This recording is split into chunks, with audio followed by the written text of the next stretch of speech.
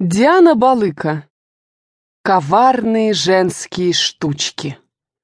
Все, что должен знать мужчина о женщине, если не хочет остаться в дураках. Вместо предисловия. Мужчина гоняется за женщиной, пока она сама его не поймает. Женщина — мать, бабушка, подруга, возлюбленная, любовница, жена, дочь, начальница, коллега по работе, соседка, богиня. Сколько еще различных ипостасей хранит в себе это незамысловатое слово «женщина». Настоящие мужчины любят опасности и приключения. Самое опасное приключение для них — это женщина во всех своих масках и обличьях. В наше время, чтобы быть современной, женщина должна выглядеть как девушка, одеваться как мальчик, думать как мужчина, а работать как ломовая лошадь. Теперь вы можете начинать со мной спорить и высказывать свое мнение по поводу. Но поверьте, что о женщине лучше самой женщины вам никто не расскажет.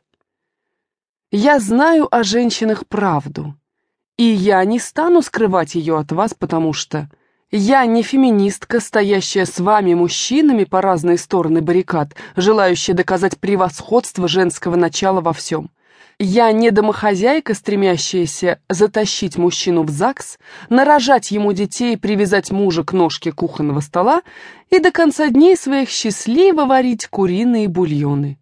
Я не боевая подруга и не любовница, которая все поймет, успокоит, выслушает жалобы на жену и подстроит пару козней. Я женщина, ищущая гармонии в первую очередь с собой и, конечно, с мужчинами, основной составляющей моего бренного земного существования. Если бы я могла, я бы не стала писать эту книгу, как и многие другие, впрочем, тоже. Если бы я могла, я бы не писала.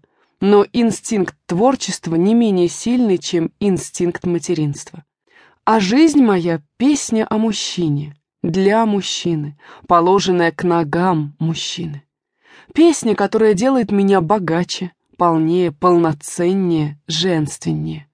Надеюсь, что и моих мужчин она тоже делает мужественнее, ярче, счастливее. И посему я хочу поделиться с вами секретами взаимоотношений с противоположным полом. Вы примените эти советы на практике, и все мы на маленькой планете Земля станем чуть-чуть счастливее. Я в это верю. Я научу вас охотиться за женщинами, покорять их, завоевывать красиво, эффектно, гордясь собой, вызывая зависть у окружающих и доставляя женщинам неописуемую радость. Вы будете охотиться за женщинами, пока они сами вас не поймают. Ведь слабый пол сильнее сильного в силу слабости сильного пола к слабому. Такой вот каламбур.